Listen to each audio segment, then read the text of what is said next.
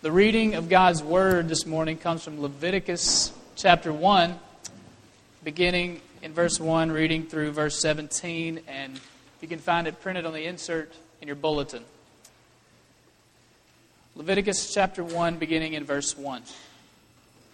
The Lord called Moses and spoke to him from the tent of meeting, saying, "Speak to the people of Israel and say to them, when any one of you brings an offering to the Lord, you shall bring your offering of livestock from the herd or from the flock.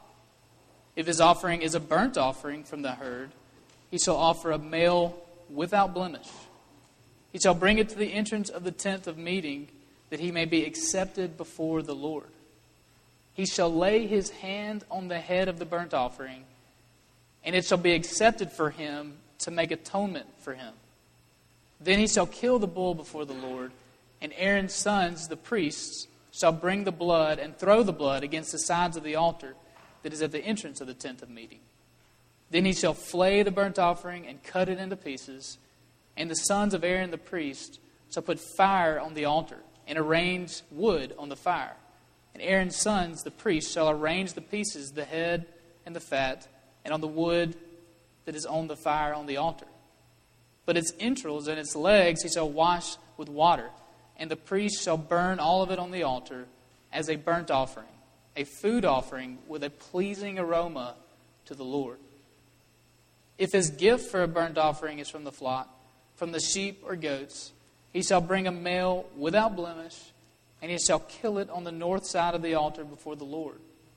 And Aaron's sons, the priests, shall throw its blood against the sides of the altar, and he shall cut it into pieces with its head and its fat, and the priest shall arrange them on the wood that is on the fire on the altar. But the entrails and the legs he shall wash with water, and the priest shall offer all of it and burn it on the altar. It is a burnt offering, a food offering with a pleasing aroma to the Lord. If his offering to the Lord is a burnt offering of birds, then he shall bring his offering of turtle doves or pigeons. And the priest shall bring it to the altar and wring off its head and burn it on the altar. Its blood shall be drained out on the side of the altar. He shall remove its crop with its contents and cast it beside the altar on the east side, in the place for ashes. He shall tear it open by its wings, but shall not sever it completely. And the priest shall burn it on the altar, on the wood that is on the fire. It is a burnt offering, a food offering with a pleasing aroma to the Lord."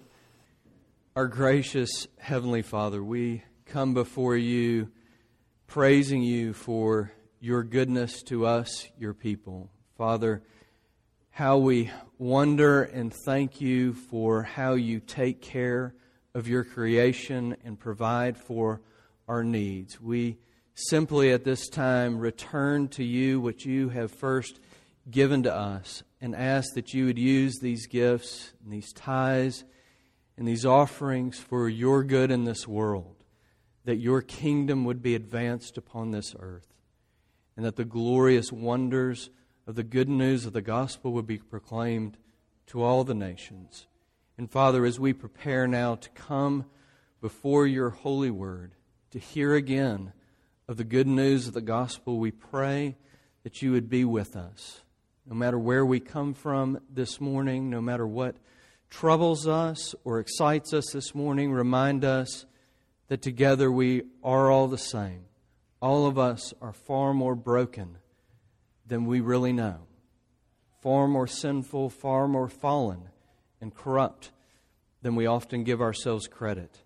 And so we all stand in need of the very same thing this morning. We need to hear the good news of Jesus Christ. We need to be reminded again and again that though we are far more broken than we know, because of His person and His work, we are also far more loved, far more accepted, far more approved of than we could have ever dreamed possible. And we pray that this good news would indeed transform your people. It's in Jesus' name we pray. Amen. Please be seated. This summer, we're in a series where we are looking at Old Testament passages. And we're looking at these Old Testament passages to be reminded that every page of the Bible speaks to us of Jesus, that every story in the Bible breathes and whispers the name of Jesus to us. And this morning we're looking at the first chapter of Leviticus that was read just a little bit ago. And if we could be honest for a second, a lot of, well-intentioned plans probably to read through the Bible have probably died in the book of Leviticus. Genesis and Exodus, and, Exodus gets a little hard at the end, but okay, you make it through, and then you get to Leviticus. And here we enter into a world of ceremony, of ritual, right, of sacrifice. And it's all just absolutely foreign to us and to our experience. But I want you to think with me this morning about how extremely powerful and formative ritual and ceremony and these actions performed here actually are.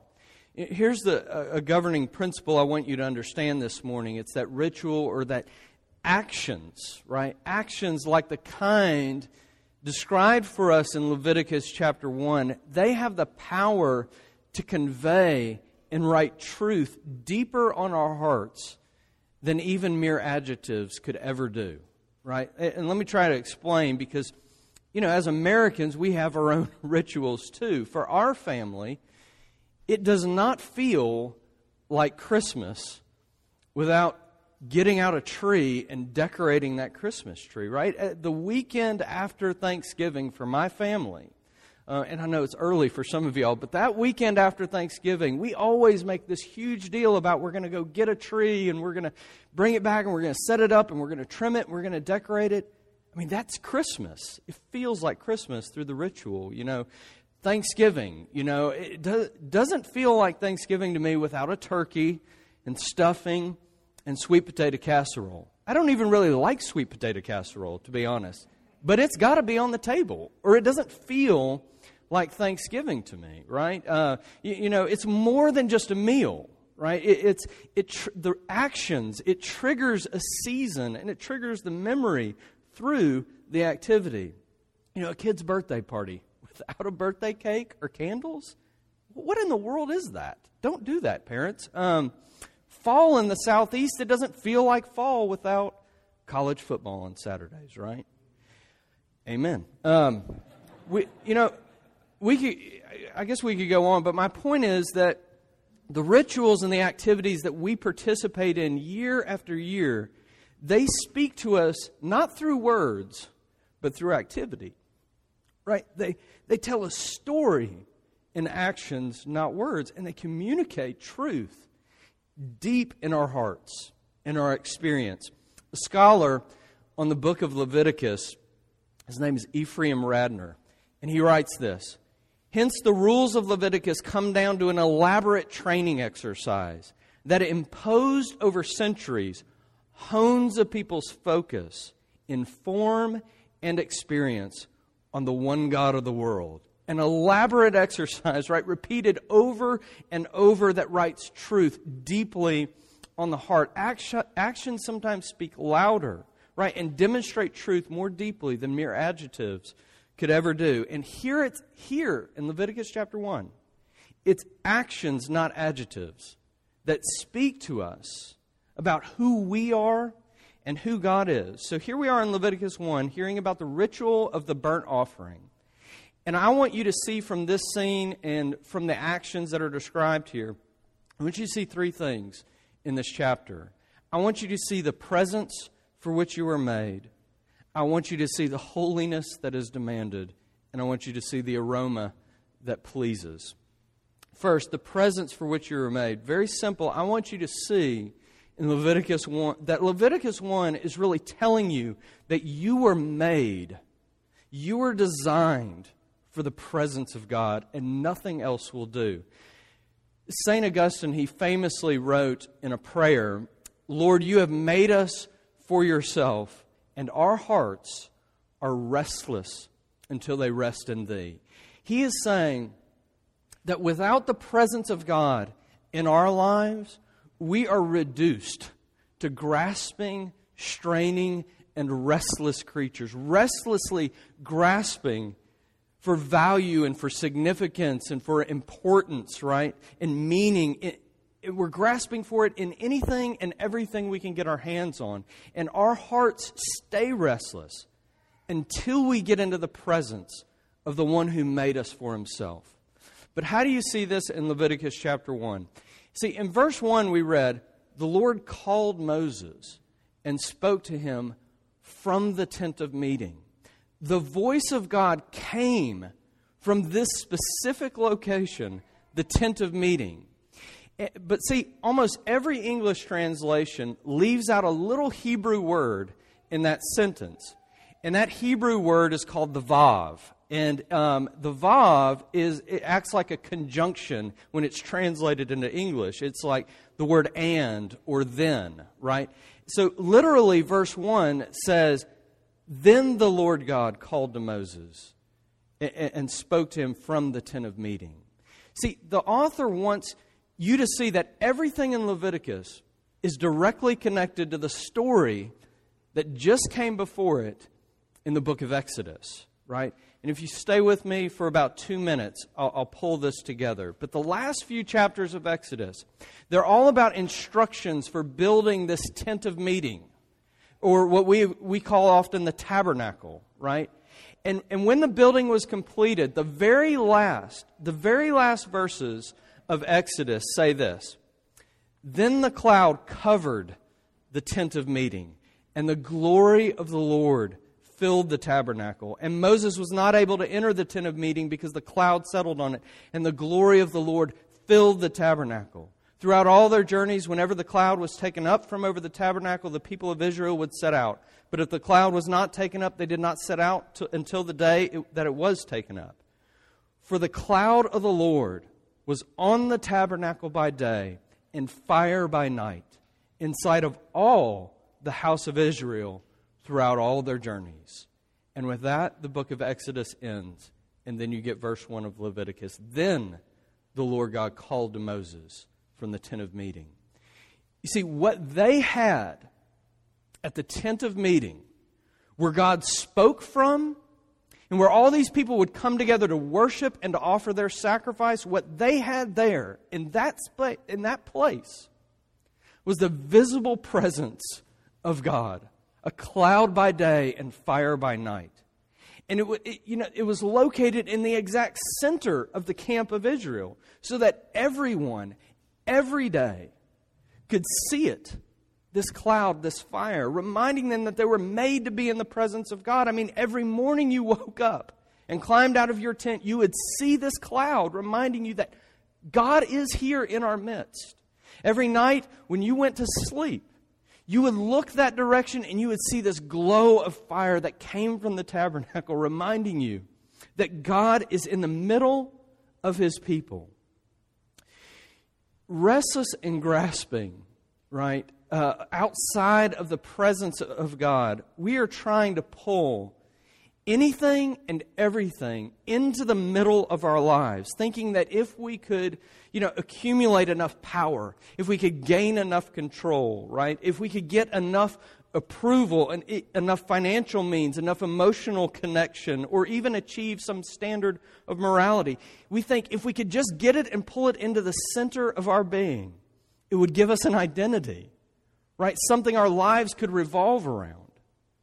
But we are always grasping at things that are far too small, far too fragile, far too dependent upon circumstance to ever give us real deep rest. It's not what we were made for.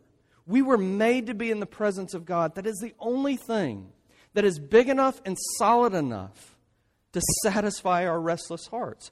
So much so that if you read through the story of Israel in the Old Testament, you know that the real terror that faced these people was that one day, because of their sin, this glory cloud would one day pick up and leave. And they would be left outside of God's presence. And we don't have time, but that actually is what happened. And it gets described for us by Ezekiel in his book. The glory cloud picked up and left. And without God's presence in the center, everything unravels and comes undone and falls apart. There's no center to hold, right? Nothing else can hold life. Nothing else can hold you together. Because at the most fundamental level, the one thing you are made for is the presence of God, and only there can you find real rest. I've told this story a number of times, but it was a friend of mine who was shopping in Walmart, and as he was shopping, he heard the shrill cry and screams of this child, right? Which, by the way, is not unusual if you've been to Walmart on a Saturday morning or something. Walmart on a Saturday morning would be an incredibly effective abstinence program, I think. My friend, he hears these screams and these shrills, right? And he turned the corner expecting to find what you and I would probably expect to find in that same scenario. A child who wanted a particular toy and was throwing a fit because his mother or father wouldn't let them have it. But he came around the corner and looked down this aisle, and there he saw this child who was completely alone, somehow got separated from his parents. And he was screaming and he was crying because he was lost and he was panicked. And so my friend's standing there wondering what he should do about this particular situation, right? But thankfully the mother comes running around the other corner of the aisle, and she scoops this child up into her arms. And all of a sudden, the crying stopped and the screaming stopped. And what he told me was very interesting. He said, within 30 seconds of that child being scooped up, he went from screams of terror to, in 30 seconds, not just to being quiet, but to being fast and sound asleep in his mother's arms. Look, every day, in real life tangible expression, through real life experience and activity, this truth was etched into the people's hearts. You are made for the presence of God. Only in His presence can you find the deep rest you were made for. Blaise Pascal, right, the mathematician, philosopher, theologian, he wrote in his work, Thoughts. And this is what he wrote. He wrote, "What else does this craving and this helplessness proclaim but that there was once in man a true happiness," he says this, "of which all that now remains is the empty print and trace. This life he tries in vain to fill with everything around him, seeking in things that are not there the help that he cannot find in those that are, though none can help." And then this, "Since this infinite abyss can be filled only with an infinite and unchangeable object," in other words, by God Himself. Take time and let that sink in. Some of you know exactly what Pascal wrote about there. I definitely know what he wrote about. I mean, the career you thought you were hoping would bring you fulfillment, right? The family you desperately wanted to give your life meaning or stability, right? The spouse you wanted and had to have because somehow they were to have that spouse would complete you and erase the emptiness in your life, the praise of others, the safety, the comfort you long for to make you whole. It's like dropping pennies into an infinite abyss. Too fragile and too small. It will never fill you and make you whole. Only the infinite object, the infinite unchangeable object, God Himself, is large enough, solid enough to fill that abyss. It's what you and I were made for. And the Israelites, they had that mapped onto their experience in living color at the tabernacle. Now, second, we need to move on in this next point to consider the holiness that is demanded. Look, to have God's presence, to be in God's presence, it also is to be in His presence is to be forced, I think, to deal with His absolute holiness. And here you see that God's holiness, it is costly, it's necessary, a sacrifice is necessary, and His holiness is about absolute purity. You know, the book of Leviticus, it's like a series of manuals, is what the book of Leviticus is. A series of manuals or a directory for how to conduct life in the presence of God. And in Leviticus 1, you have the manual for the burnt offering, and it describes the burnt offering of 3 different kinds of animals. We read through it earlier, but all the scholars really agree that the different animals, they were offered in reference to a person's wealth and position in that society, so that turtle doves or pigeons being offered would hurt just as much, would cost just as much to the poor as a bull would to the more well-off. God wants you to know that His holiness is always costly. Look, I'm guessing that 2 or 3 times a year, maybe, my family will splurge and we'll get steaks and we'll grill out, right? We'll get these center-cut fillets with, I make up this gorgonzola scallion butter to go on top of it. Might need a minute, but it's so good 2 or 3 times a year. But my point is that we don't do it often because just those steaks are so expensive. If a couple of steaks are expensive, how costly would it be to you to buy an entire cow and to kill it and watch it all go up in smoke? I mean, add to this that Israel is this nomadic tribe, right? And the only real currency, the only real thing of value, significant value, was livestock. I mean, they didn't just know with their minds that holiness was costly. They felt it deep in their bones. It was real. The actions wrote the story deeper than mere adjectives could. But then, as every scholar points out, there are no specific sins for which these burnt offerings in Leviticus 1 are made, right? I mean, in other parts of Leviticus, you have very detailed prescriptions for the sacrifices that you're to make for specific sins in your life. But these are just general. If you look at the end of verse 3, it says, "He shall bring it to the entrance of the tent of meeting, that he may be accepted before the Lord." You see, even when there is no specific sin, to be accepted before the Lord, a costly sacrifice was required.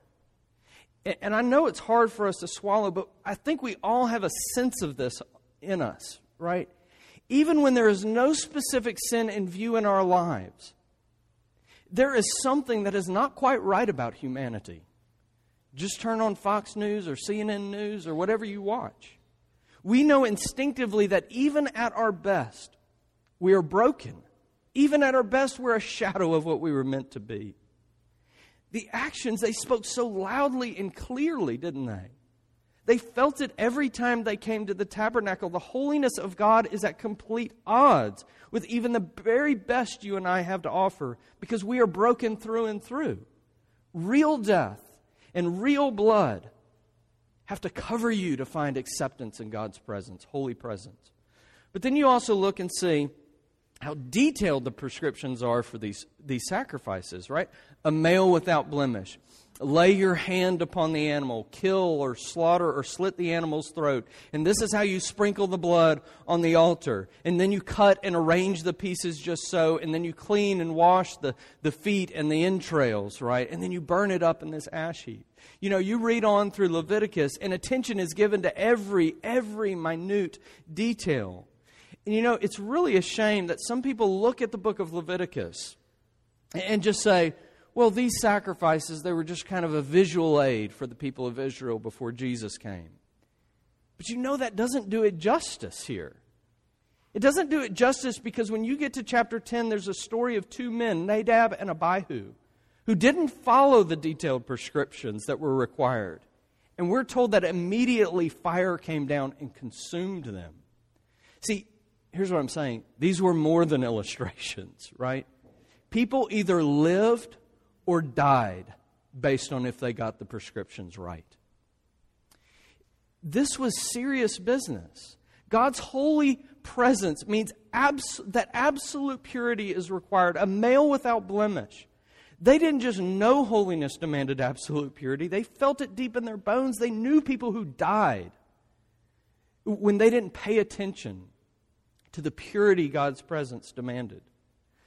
This past week, I was having lunch with some guys, and I made the mistake of saying to this group of guys, I'm scared of heights, but I think I might be able to parachute. It's something about you get that high, And it's just unreal, the height, And I don't know how we men find ourselves in these conversations, but we do sometimes. And it was a big mistake for me to say that because one of the guys there had been skydiving a number of times.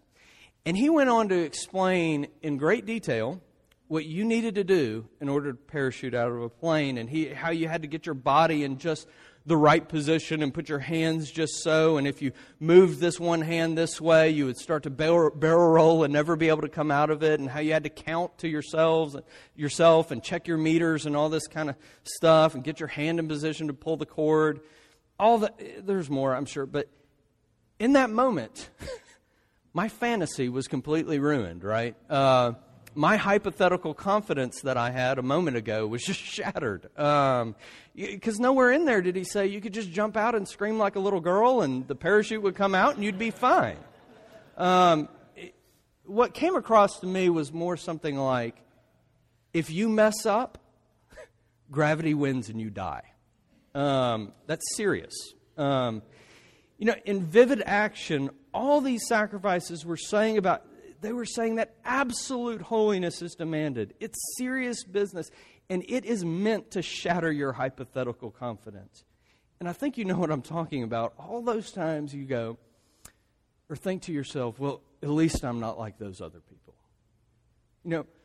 But look how very conservative and Republican or how progressive I am, and how I can win all these theological arguments and how we educate our children the right way. And even if you think about those things, and there are many other things that we look to and place our hypothetical confidence in, even if you snicker about those things, you have to be very careful, because it's actually very easy to become self-righteous about not being self-righteous.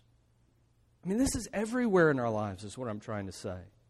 The holiness here in visual form, it shatters your confidence. Only real, costly, pure death can make you acceptable on even your very best day. Now listen, all of this stuff, it begins to create a real tension in your life if you're listening. You are made for the presence of God. Nothing else will ever satisfy you outside of that. But see, you, in and of yourself, are totally unfit for the presence of God. Your heart longs for the presence of God, but the holy presence of God, it is also a very, very dangerous thing. You see that in Leviticus chapter 1, all the death. And so we turn to these sacrifices lastly to see that there's something in them, in these sacrifices, that pleases God. After each sacrifice, as we read through the passage, it gets a little monotonous because it's over and over. But after each sacrifice is described in detail, we're told that the burnt offering, a food offering, is a pleasing aroma to the Lord. That's the last point. I know you're tired, but if you hang in there and do your best, I want you to imagine the actions here that speak louder than mere adjectives. A man desiring acceptance before the Lord's presence had to go get an animal. And let's take the bull, right? But not just any bull of his herd would do. It had to be the best of the best, right? A male without any defect or blemish. And he took that bull to the tabernacle and he laid his hand on the head of that animal. What's all that about? It was symbolism, right?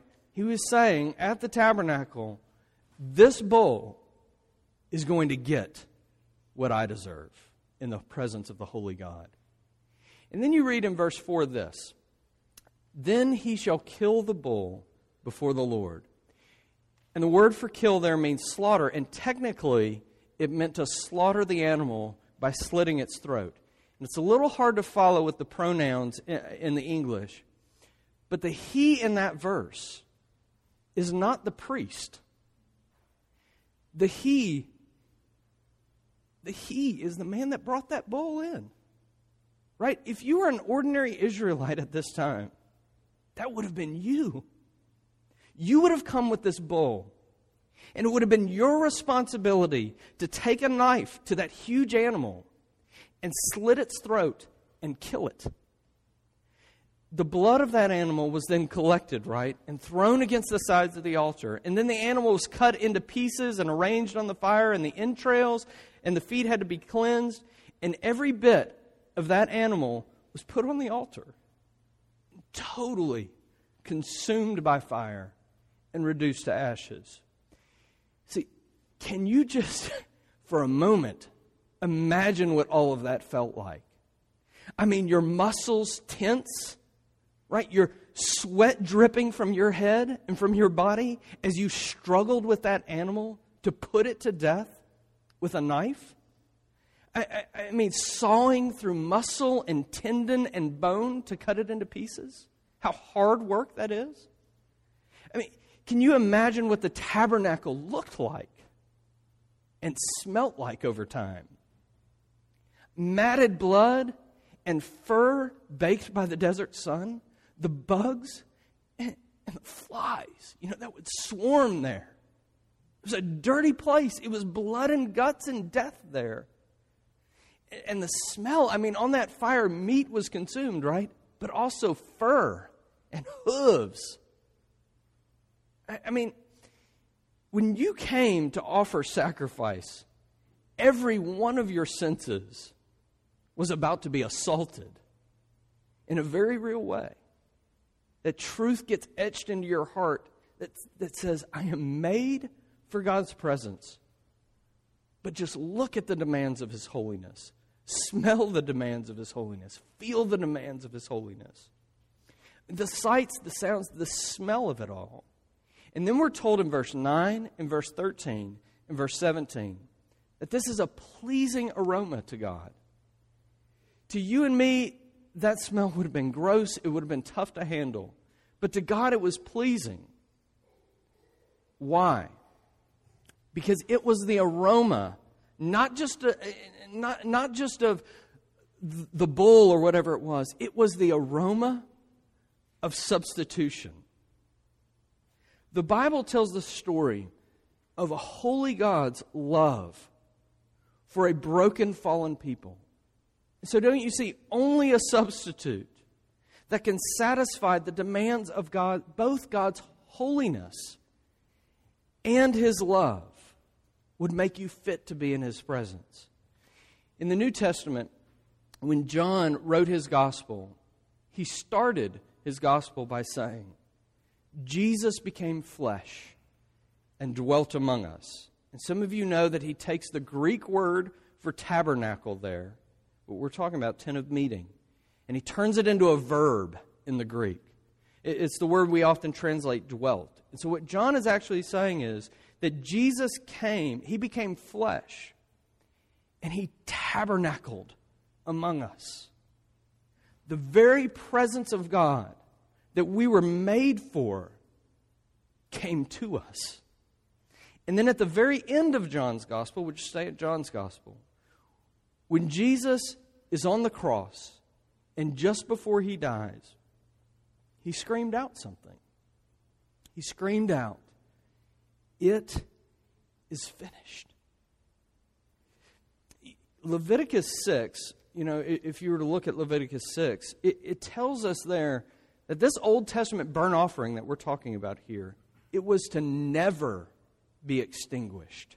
The fire was going all the time. This is what it says. The fire on the altar shall be kept burning on it. It shall not go out. The fire shall be kept burning on the altar continually. It shall not go out. It was never, ever finished in the Old Testament. But Jesus on the cross was saying to us, I am the ultimate burnt offering. I went into the fire of justice in your place and was consumed totally. In me, the ultimate perfect sacrifice, it is finished. He's saying if you trust in me, you get the very thing you were made for. You get the access, you get taken into the very presence of God at the cross. The aroma of substitution, it went up and was pleasing to the Lord in your place. In just a moment, we're going to be coming before the Lord's table, celebrating communion together. And in this Lord's table, we are reminded that sometimes actions speak louder than mere adjectives. We come to this Lord's table and our senses are assaulted. Right? Bread that represents Jesus' body. Wine that represents His blood. We see it with our eyes, we smell it, we touch it, we handle it. We taste it. But look, when we come to this table, we don't make sacrifice. In this table, we are reminded that the sacrifice was made and it is finished. You read that quote on the front of your bulletin when you have a chance. Because of Jesus, never again do you have to fear, or I have to fear, have I done it right? Have I believed sincerely enough or well enough? Because the only thing that matters is, was it the right lamb? The lamb without blemish who could take away your sin. And the gospel says, yes, Jesus was the right lamb. And it is finished. And friends, when this truth, when it sinks into your heart, not just intellectually, but into your experience, when you know deep in your bones that Jesus was consumed for you, you have to realize what that does. It sets you free. It sets you free to be what you were made to be. A child basking in the pleasing smile of his Father. And that's the only thing big enough and solid enough to quiet your restless hearts.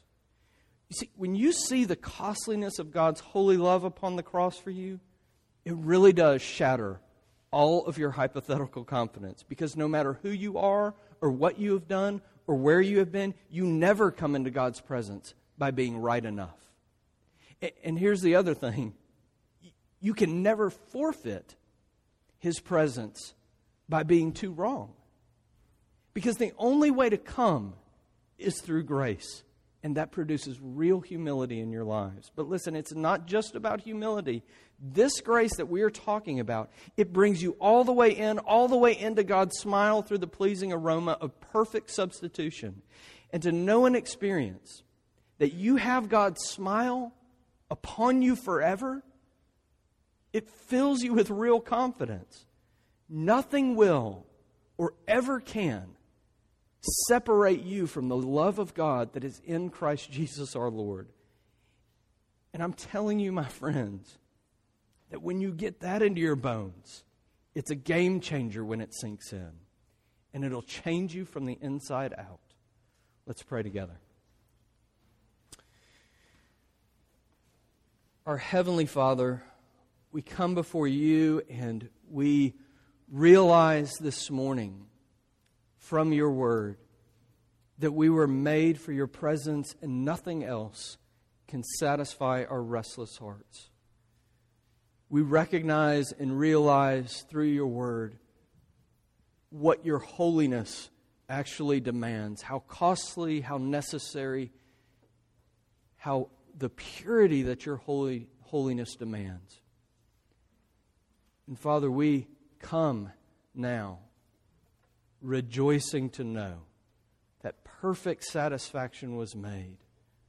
The ultimate substitute, He came. God in the flesh came to take the curse upon Himself that we might go free. That in the gospel we might experience a humility that is shot through with confidence because of what Jesus has done for us in our place. Father, we pray that we would see and taste and smell, that our senses, even now as we come to the Lord's table, would be assaulted with this good news. That this would be our experience and not just information to us. And we would rejoice and our lives would be changed from the inside out by your Spirit. It's in Jesus' name we pray. Amen.